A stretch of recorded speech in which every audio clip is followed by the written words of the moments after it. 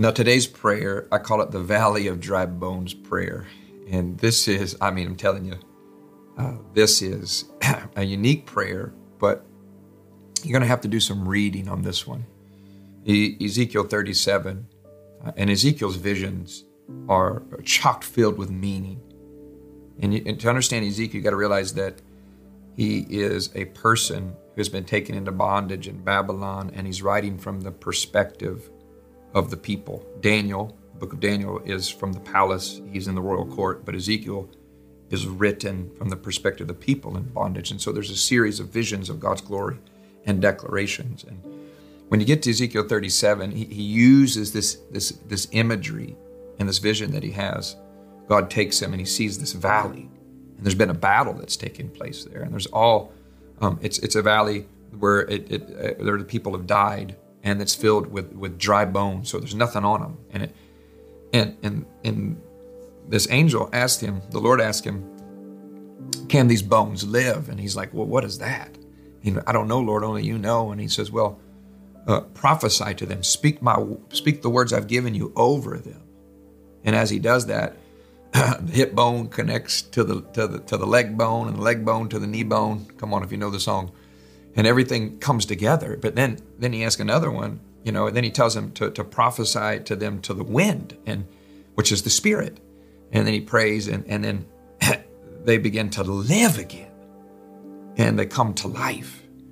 So this is an incredible story of loss and destruction and graves, and yet God's word and his spirit come into play, and these dead bones come together, and they come back to life through the spirit and the wind of God. And it's just a wonderful picture of God's work in our lives. And there's a wonderful prayer outline in here. So I encourage you, before you pray this, you can even push pause now and just spend a few moments and reading 1 through 14. I won't because of just the time. But Ezekiel 37, 1 through 14, I would encourage you to do that. So let me give you just 5 prayer points out of these 14 verses that I think we could really on good ground to pray and ask God for. The first one is this. Why don't we take a moment here at the beginning of this prayer and invite the Lord's resurrection power to be present in your life. And I would just say this, what this teaches us is that anything is possible through prayer. Prayer, I heard somebody say this, prayer can do anything God can do, because it moves us out of our abilities to his abilities. And I love that in verse 12, it says, my people, I'm going to open your graves.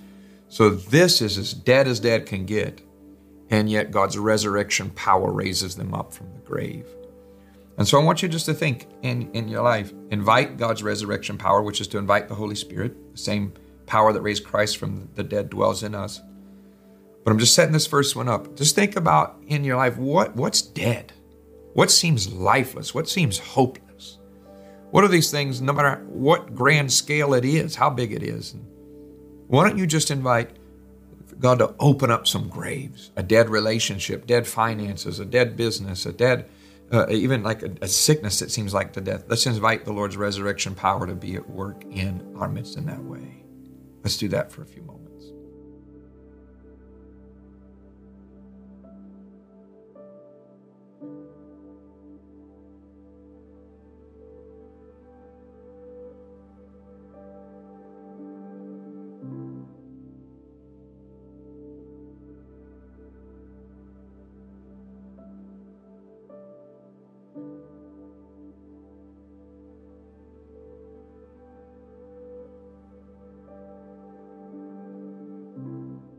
The second thing, I think, again in verse 12, I love it.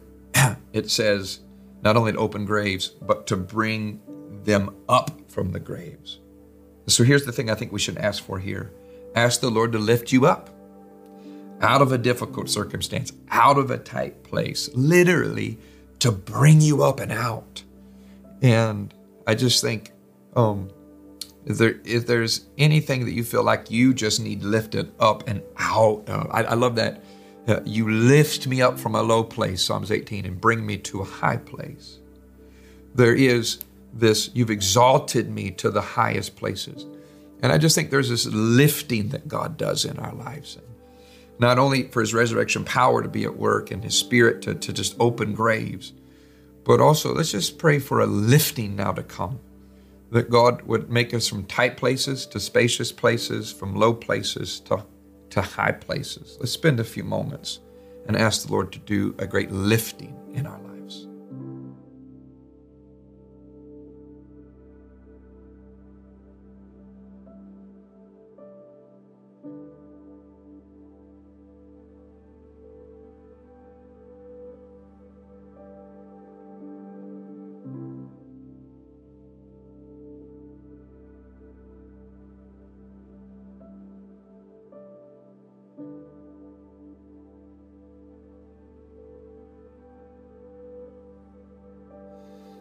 And then again, I think in verse 12 is clear. It's really the meat of this scriptures. He says, and I will bring you back to the land of Israel, because they were in bondage. They were in Babylon. And now God said, I'm going to bring you back. And you know what that speaks to me about is restoration. And it lie in ruins. It had been destroyed, the city of Jerusalem, the nation of Israel. And it was in heaps of ashes. And God says, wait a minute, I'm going to bring you back to that land and restore it. So why don't we just pray a prayer of restoration? What's broken? What needs repaired? What's lying in ruins right now? It used to be something great, but it's not so great anymore. And you just say, God, I need restoration there. Your heart, your emotions, your mind. This is a great prayer to pray for mental health. God, just restore my mental health. Restore the clarity of my thought. Restore my emotions. Restore a relationship. Restore this and that. Let's take a few moments and pray restoration type prayers.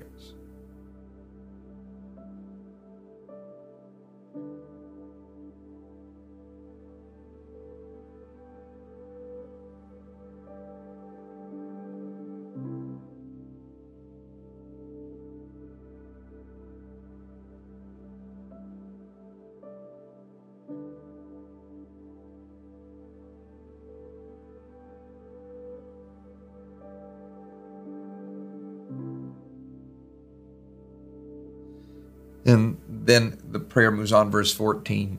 He says, I'm going to put my spirit on you and you will live. And this is, ask for the breath of God in your life again. Take a moment to ask God to breathe on those closest to you. You know, when Adam was created from the dirt, it says that God breathed life into his nostrils. It was just a body, but until the Spirit of God breathed on it, until God breathed on it, there was no life. And I just think about this is ask the Lord to breathe on you, to send the wind of His Spirit fresh and anew upon you. Ask Him to breathe upon the works of your hands. Ask Him to breathe upon your marriage, breathe upon your children. Ask Him to put His Spirit to come in a new way, in a fresh new way, in anything that you're stewarding and leading in your own life. Let's take a few moments and ask for God to breathe on us.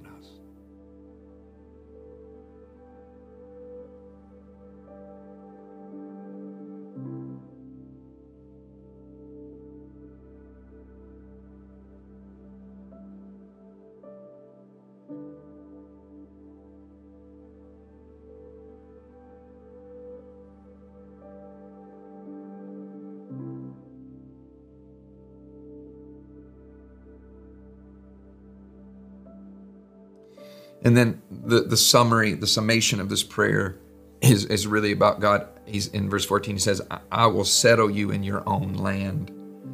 And you know what that means to me? If you're in bondage and you think, man, God has a place for me, He has a preferred destination for me, man, wouldn't that fill you with hope? And ask God to give you a hopeful expectation. You know, really, faith begins with hope in some ways, because you read the scripture and you have a promise and it gives you a hopeful expectation of the future. Well, if God did it for them, He can do it for me. And faith begins to set in. You know what? I won't always be here. I won't always be in this situation. I won't always feel this way, because God will settle me in my own land, in a place that He has for me. So let's just ask the Lord to fill us. He's the God of all hope in Romans, it says. And let's just ask Him to say, Lord, fill me with hope again. Lord, I believe You have a preferred destination. You are preparing a place for me even now, even in death. It says He's gone before us and prepared a place in heaven for us to spend eternity with him so we can have hope in any situation. So let's pray for a hopeful expectation. Let's do that.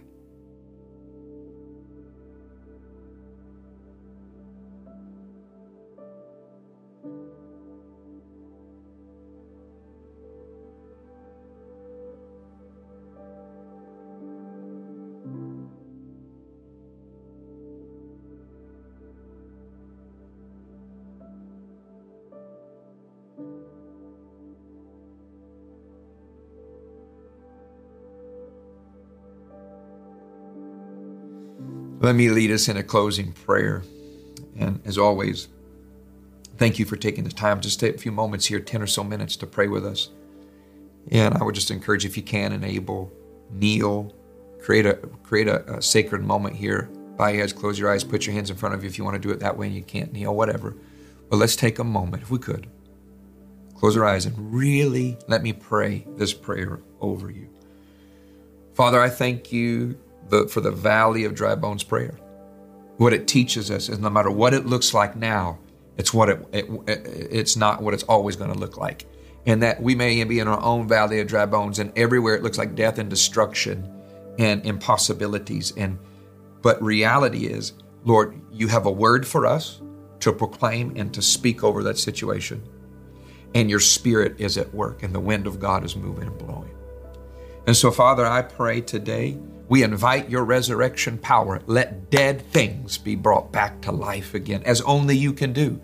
Unleash your resurrection power into dead things. Let them come back to life. Let marriages come back to life. Let relationships, let finances, let souls, let mental health, let it come back to life again. Lord, I just pray that there would be a lifting. Lord, you reached down your hand, David said, and lifted us up. Let us move from tight places to spacious places, from low places to high places. Lord, let there be movement, Lord. Open up them graves, Lord, and bring us up. Position us into high places. And Lord, let restoration come. Let things that lie in ruin, that are in ash heaps now, Lord, that don't seem like they're coming back together, but Lord, put them back together again. Just like those bones came back together. Put things back together again. Put the puzzle back together again of the future. Put the relationships, put all those things back together again. And Lord, I pray that there be a fresh wind, a fresh breath of God on our lives, on our relationships, on our families, on our churches, Lord, on our futures. Breathe on us again, oh God. And then as we close, Lord, I just believe, God, no matter what it looks like now, give us the eyes of hope, the eyes of faith, a hopeful expectation. Let us be of those that look to the future with faith and hope. And pray, remove a spirit of despair, remove a spirit of discouragement, even this day. Lord, put a spirit of hope in our hearts and clothe us in a garment of joy and praise. In Jesus' name, amen.